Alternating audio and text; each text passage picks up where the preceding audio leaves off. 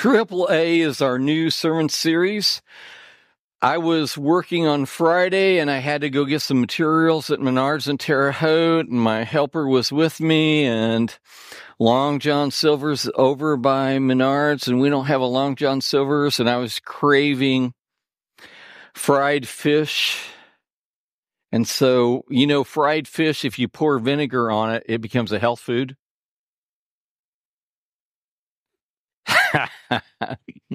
So I gave in, and we went, and after we got done eating, I went out to my 1995 3/4-ton truck and tried to start it, and it was dead. Lifted the hood, and the terminal was corroded. We proceeded to kind of move it around, and it disintegrated. Thought about calling AAA, but AAA, sometimes their response isn't that quick. And I don't even know if they handle battery terminals or not. So we decided to hike. And of course, the closest place was Harbor Freight. And guess what? Harbor Freight didn't have what we needed. So then we hiked to Menards. And so we went to the Menards and we hiked back. And it was a little frustrating, a little aggravating. It wasn't on the schedule. It wasn't like I expected it to be. But do you ever have those moments where you're frustrated and a little angry and you say to yourself, do I really need this today? Have those moments? I think we all do. And I don't know about you, but today's Super Bowl Sunday. Somebody noticed I was wearing red for the Kansas City Chiefs, so they were already polarizing me into the event. I sort of liked what somebody said on Facebook yesterday. I saw a post that said, what annoys me, what I hate about the Super Bowl is going to be every time that Travis Kelce makes a catch, they're going to go to Taylor Swift, who's watching it. So Taylor Swift, maybe that makes you mad. Maybe it doesn't. Maybe you just are annoyed by that. But Taylor Swift's participation by being a fan of Travis Kelce in the Super Bowl is supposed to add about $340 million to the whole Super Bowl experience. Can you believe that? So I don't know if you're for the Kansas City Chiefs or for that other team, Yeah, are they 49ers still in San Francisco? Huh? They still are? Who knows? But there's a game today. I can remember years ago that they said about the Super Bowl that if the boyfriend or the husband team wasn't winning, there was like an astronomical number of domestic abuse going on during the Super Bowl. Do you remember that? Anybody remember that? That's probably been 20 years ago. That was fictitious, but it kind of gives you an idea. The Kaiser Foundation said this, and just recently, 1 out of 2 of us are wrestling with mental and emotional health challenges. So look to your right, look to your left, and if you don't think it's you, then it's right beside you. Marcus Aurelius said it this way. He said, the corruption of the mind is a far more serious pestilence than the one that corrupts the body. He's saying that those mental challenges, those emotional challenges that we have are more debilitating, more threatening to us than even our physical health. And I think we're all feeling it, aren't we? I think from where we've come from to where we are now as a culture over the last 2 or 3 years, I think we're better, but people are still angry. I was at a local restaurant. I was eating lunch. A lot of times I carry my iPad with me because I like to read while I'm waiting when I'm eating alone. Don't feel sorry for me. This is quality time, quality experience. I like silence. I like reading and I like lunch. So it's the best of all worlds. Don't feel convicted. Don't feel like you have to ask Chris to come and eat with you. He's having a good time by himself. And so there was a large crowd and a large group had come in. It was taking longer than normal, and I was just reading my iPad and sipping my half sweet, half unsweet tea with lemon. That's how I prefer it. And the little waitress said, "Hey, I'm sorry, sir. It's taking more time than normal. We've got a big group." I said, "No problem. I'm having a great day." And she came back 3 or 4 times because she totally expected me to be irritated and angry because of the service. I said, no problems. She said, you wouldn't believe you're an unusual customer in our restaurant. I was at the ER. Did I tell you my ER experience? I didn't tell you this part of the ER experience. I got out, and the ER experience only lasted like 2 hours. So I was totally prepared for an 8-hour event. I was going to spend the night in the ER. I just knew it. I just was. And so it was only 2 hours. I was feeling pretty good. Walked out, and, you have paperwork, and they tell you, and they make a referral, and then they charge you in the ER. And they said, hey, we think it's $120. Oh, no, it's $200, which for some people, that just raises the uncertainty and the angst. I said, no problem. Whatever it is, here's my card. And then they spent the next 5 to 10 minutes in their system, and they couldn't process my card, which I like to pay, because if you go into the hospital billing kind of piece or the medical billing kind of piece, sometimes, you have to know and guess who you pay, and then it doesn't go right. And it's just another phone call, another half hour on the phone, being on hold, waiting for a person. You know how that goes. And so they can't process me. They say, sorry, sir. And I said, that's okay. Just bill me and we'll figure it out. And they just stopped in that and said, boy, I wish everybody was like you. I'm thinking, what's the big deal? This is just, some people are mad because they didn't realize they had to pay for the emergency room experience. I'm looking at them, thinking, what world are you living in? This is, I got in under 8 hours. I got out. So what? We're moving on. My rides, I've got to wait on my ride anyway. They're coming to get me. Thank goodness. Somebody's coming to get me. So that's our culture today. If you wait in a line, if it's not immediate, if you have to wait on hold, everybody's angry. According to the U.S. Census Bureau's Household Pulse Survey, about a third of the adults overall reported anxiety and depression symptoms in 2023. That's just recent. Nearly half of these adults, 49.9%, were in the age group of 18 to 24. 38% were between the ages of 25 to 49, and 29.3% were between 50 and 64, and 20% were 65 plus. This is anxiety and depression. This is a group of uncertainty and angry below the surface.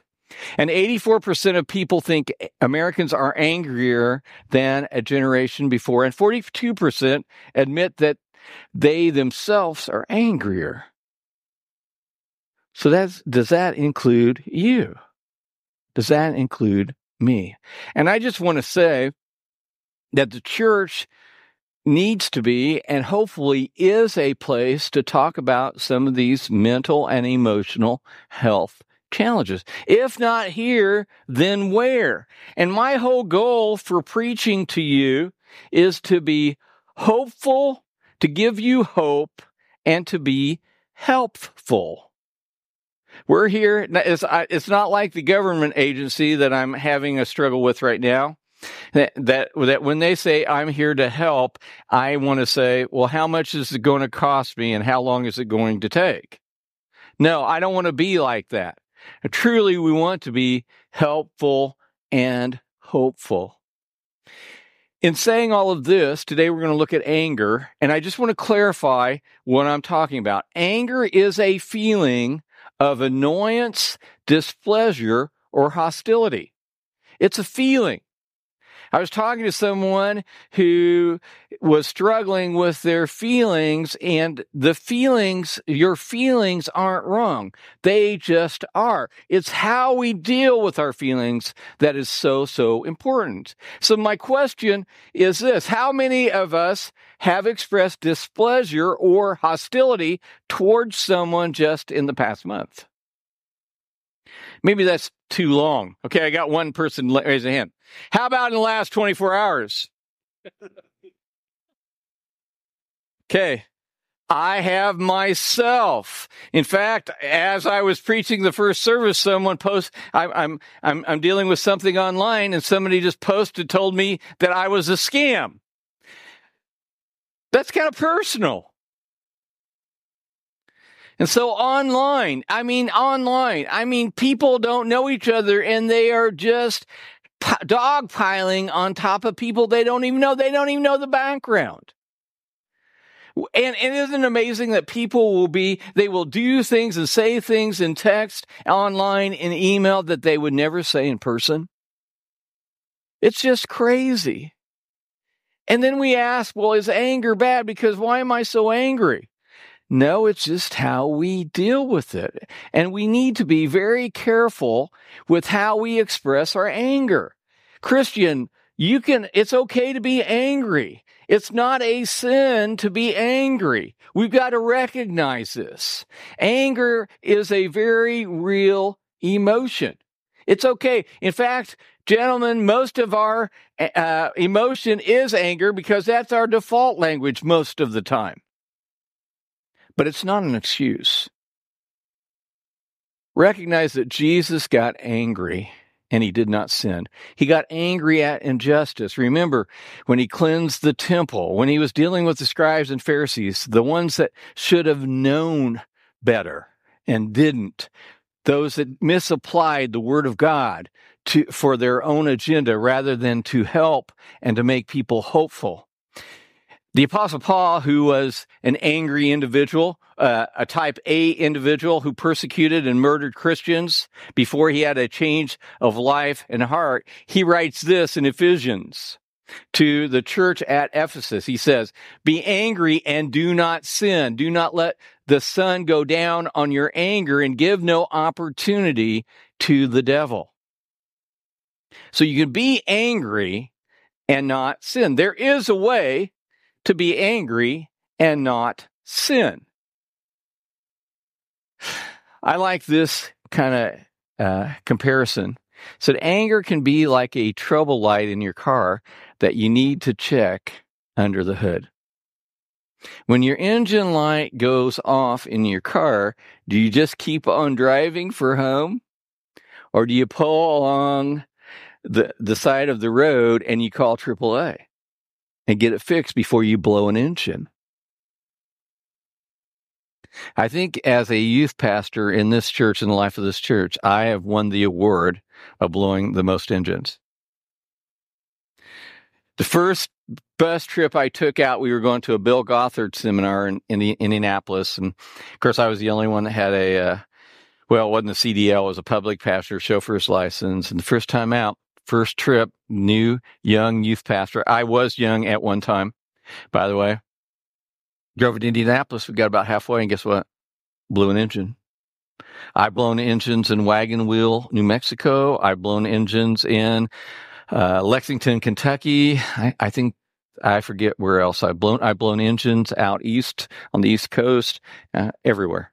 Anyway, so that trouble light, if it goes off, is to alert me that there is some heart and mind work that needs to occur in my life, and we need to listen to it. When that anger button is pressed, that trouble light in my soul, in my spirit, it means that I need to look under the hood and say, what's going on? We've all gone off, I think, before like that, and you think, what in the world has just occurred? And it doesn't have anything to do with that incident. It has to do with everything else. There are two reactions to anger. One is to stuff it, and it builds up. You just put it away, and you say, I'm not going to deal with that. I'm not going to do this. I'm not going to say anything until you spew it. And it blows up like this volcano, and it goes all over, and in an extreme circumstance. Now, we're going to get to the biblical portion of the message right here. I don't know if you've been reading through the Bible in a year, but I'm in the book of Exodus right now. And I've just read this in my daily Bible reading. I think it's appropriate. If you turn in your Bibles, your tablets, if you're joining us online, grab whatever you've got, or you can watch on the screen, Exodus chapter 17, verses 1 and 2. This is the children of Israel. They've been delivered out of Egypt. They've been on the road for or in the wilderness for a little while now. And here's what Moses writes. He says, all the congregation of the people of Israel moved on from the wilderness of sin by stages according to the commandment of the Lord and camped at Rephidim. But there was no water for the people to drink. Now, this is a serious problem. They had no Aquafina. They didn't have Brazil City water. They didn't have Terre Haute City water. Wherever you're from, they didn't have a well because they were traveling. There's no water. Pretty important when you're in the wilderness to have water. There was no Coke or Pepsi trucks to feed these people. There were probably about over 2 million. There were 600,000, at least 600,000 men. You double that with women. You maybe 3 to 4 to a family. You could have 2.4 million people in the wilderness. You need a lot of water. A lot of water. Therefore, the people quarreled with Moses and said, give us water to drink. Moses might have thought, hey, do I look like I'm a water company? I'm a water provider? No, they just drug me. God just drug me out of the wilderness into Egypt to deliver you out of Egypt. I'm just your leader. But Moses said to them, and here's what he says, why do you quarrel with me? Why do you test the Lord? Haven't you seen what he's done? That's what he's saying. And in verse 3, he said, but the people thirsted there for water, and the people grumbled against Moses and said, why did you bring us up out of Egypt? Are you trying to kill us and our children and our livestock with thirst? Now, I have the gift of sarcasm. It's not a spiritual gift. And it doesn't preach very well. But I'm thinking to myself as I read this, I want to say, if I were Moses, yes, I did. It is the greatest plot of all history. I have brought you out of Egypt. You've suffered 10 plagues. You have a pillar of cloud by day. You got a fire by night. I parted the Red Sea just by my own strength and power. Obviously, I want to kill you in the wilderness. That's what I want to say. But Moses doesn't. And I want you to see what is going on here in this moment of history. There is negativity. There is gloom and doom. There is worst case scenario. Are you here to kill us and bury our children in the wilderness? There's conspiracy theory, which is saying, I know, Moses, that you're doing this. You're in it for the money. Yeah, it's crazy, isn't it? It's ridiculous. But how does Moses respond to all of this? How does he respond? So Moses cries out to the Lord. I think that's a pretty good response. I would say, are you kidding me? This is ridiculous. But Moses cries to the Lord. You see, Moses shifted his focus. He sees a purpose beyond what is present in the moment. And look at what he says. What shall I do with this people? They are almost ready to stone me. I think he's got a serious rebellion going on. And then the Lord said to Moses, pass on before the people, taking with you some of the elders of Israel, and take in your hand the staff with which you struck the Nile, and go. So God is saying, stop reflecting the anger. Don't get involved in this exchange of anger and be a leader. Set the example. We might understand it this way. We may not do this well. Be the non-anxious presence in the anxious moment.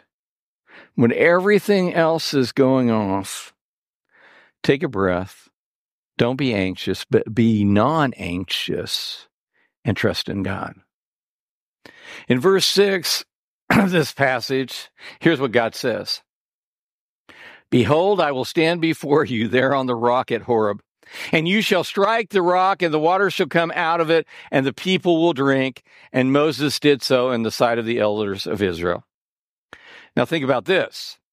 I got 2.3 or 4 million people, all happy Jews, And no negativity. I'm being sarcastic now. Obviously, they're not happy. And God, you're going to take me to a rock to get water. Are you missing the point here? Take me to a river where it won't run dry. Take me to a pond. Take me to a lake. Take me to a well that we can get water. But God is taking me to a rock. What do you think Moses is thinking? And I just want you to know that this is God flexing and saying, I am who I am. What was Moses thinking? God, do you really know what you're doing in this moment? I'm doing what you told me. But water out of a rock? Really? It's not making sense. And he called the name of the place Massah and Meribah because of the quarreling of the people of Israel. God could bring water from anywhere, is what he was showing. And because they tested the Lord by saying, is the Lord among us or not? Have you ever been in that moment where you've asked that question, hey, God, are you with me? Maybe you're going through the dark night of the soul. Maybe life isn't going as you're expected. Maybe you're being falsely accused and attacked. Maybe you're fighting with an entity or an organization for what you think is right, and it's not going well. And you're saying, Lord, are you with me? Are you there? Are you seeing this? And then you ask, how am I supposed to respond to this without having sinful anger and getting even and retaliating? And maybe your goal is like, for me, I want to process my anger in such a way that it doesn't cause damage to myself, my relationships, or my connection to God. And sometimes it's a challenge, sometimes it's hard. In Psalm 139, it says, O Lord, you have searched me and you know me.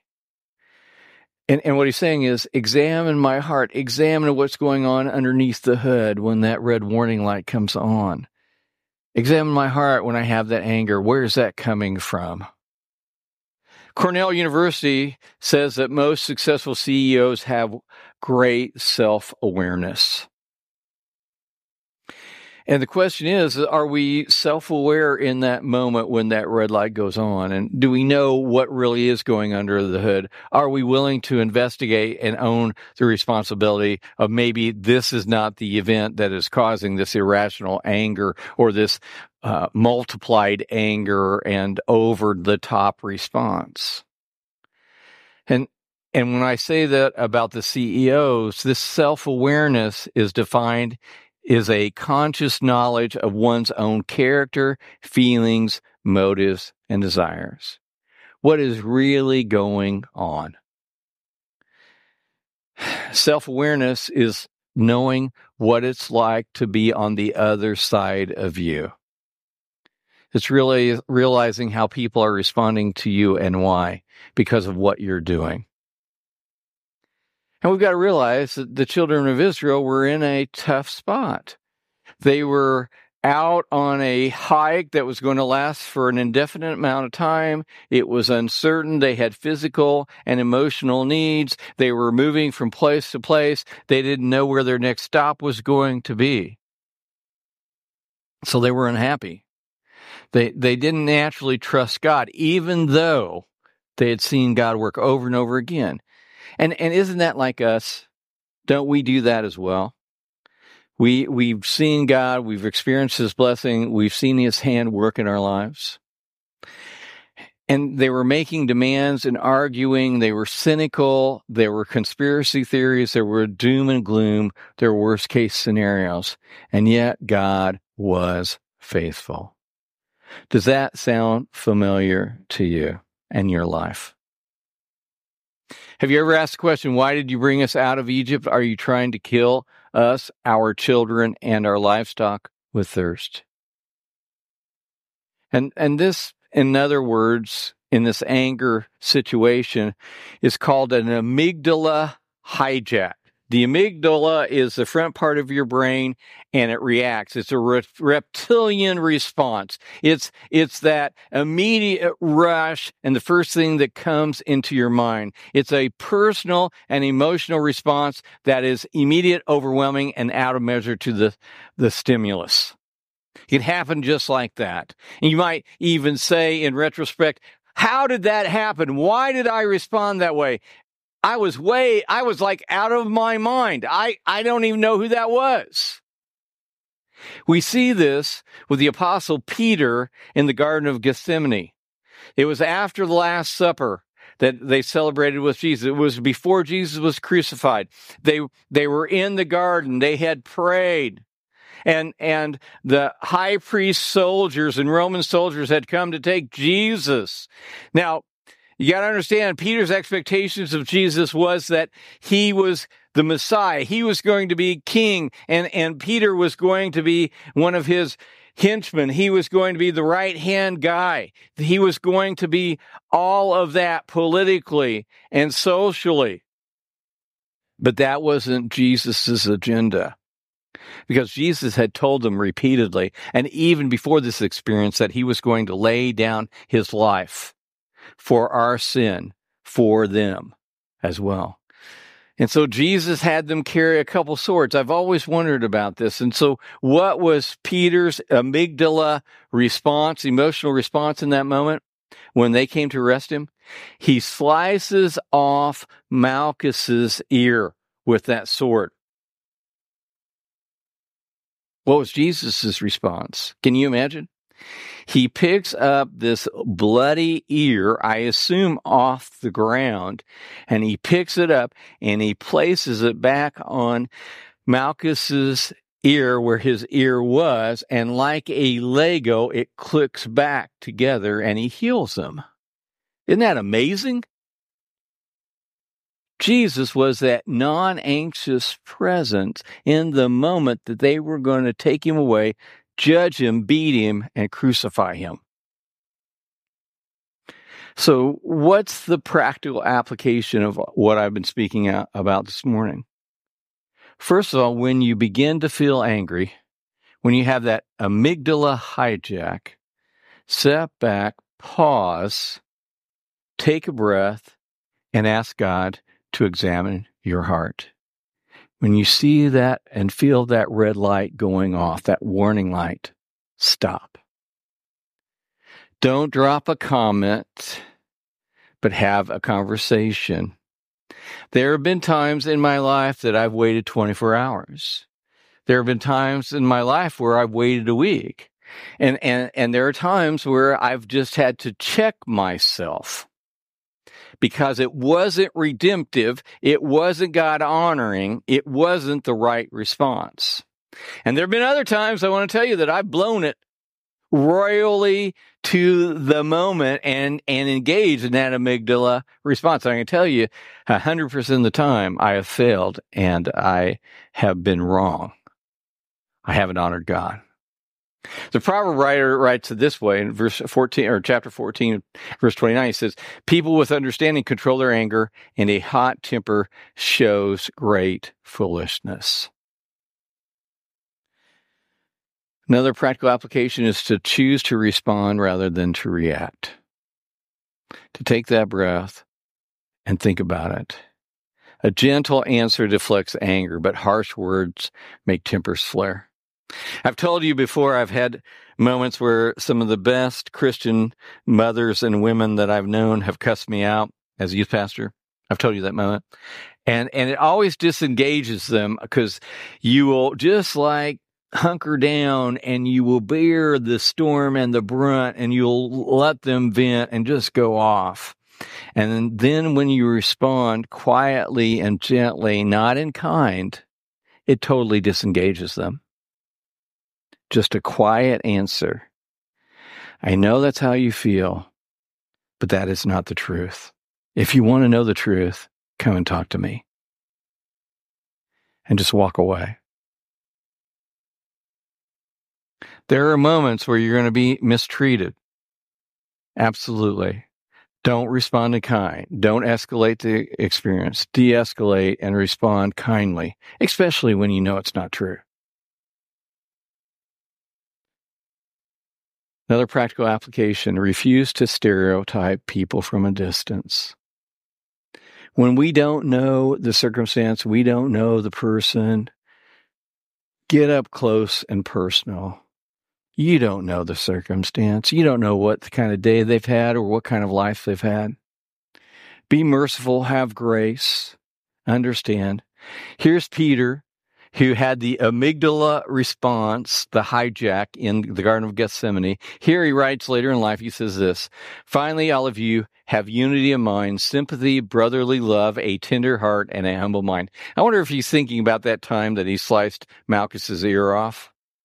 "Do not repay evil for evil or reviling for reviling, but on the contrary, bless, for to this you were called, that you may obtain a blessing."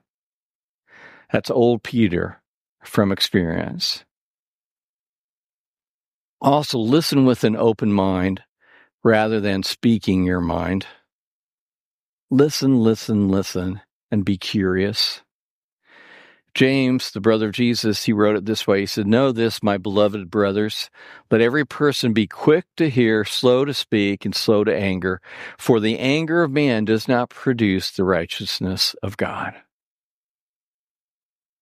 Be angry, don't sin. Listen. Don't respond in kind. You know, when I think about the Lord in relationship to us and to relationship to me in specifics, I think I'm glad that we have a God that is merciful and gracious, that is slow to be angry with me, and he abounds in steadfast love, that you and I are loved by a holy God. He says in Psalm 103, he says, "The Lord is merciful and gracious, slow to anger, and abounding in steadfast love." Know that you're loved. Know that you've received God's mercy. Know that you are forgiven, that he is present, and he's doing a work in your life. And it may be frustrating. You may have anger, and that's okay. But deal with your anger in a positive way, that you can honor God, that you could keep your relationships, that you can reflect the love of Christ. Will you stand with me as I pray? Eternal God and Father, we are grateful for this day. And Father, you know, we live this life as aliens and not sojourners, but we are just passing through on this planet. And Father, there are challenges, there are conflicts, there are frustrating things that go on in all of our lives. And Father, we just pray that we might reflect you, reflect Christ. Father, that it's okay for us to be angry, but help us to deal with it, to process it, to grow in maturity, that we may become more like you. And Father, we just ask for those that need to come to know you as Lord and Savior, that they need to repent and to be changed by you in that transforming work. We pray that you would just do that in the name of Jesus. Father, for those that are far from you, or even questioning that you even exist, we pray that you'll plant that seed of faith in them, that it might grow to them coming to know you as Lord and Savior, your Son as Lord and Savior of their life, that they might obey in baptism, that they might grow and become a disciple, that others might know you. Father, we just ask your work to be done in all of our lives through your Spirit and by your grace. In Jesus' name we pray. Amen. Will you come this morning?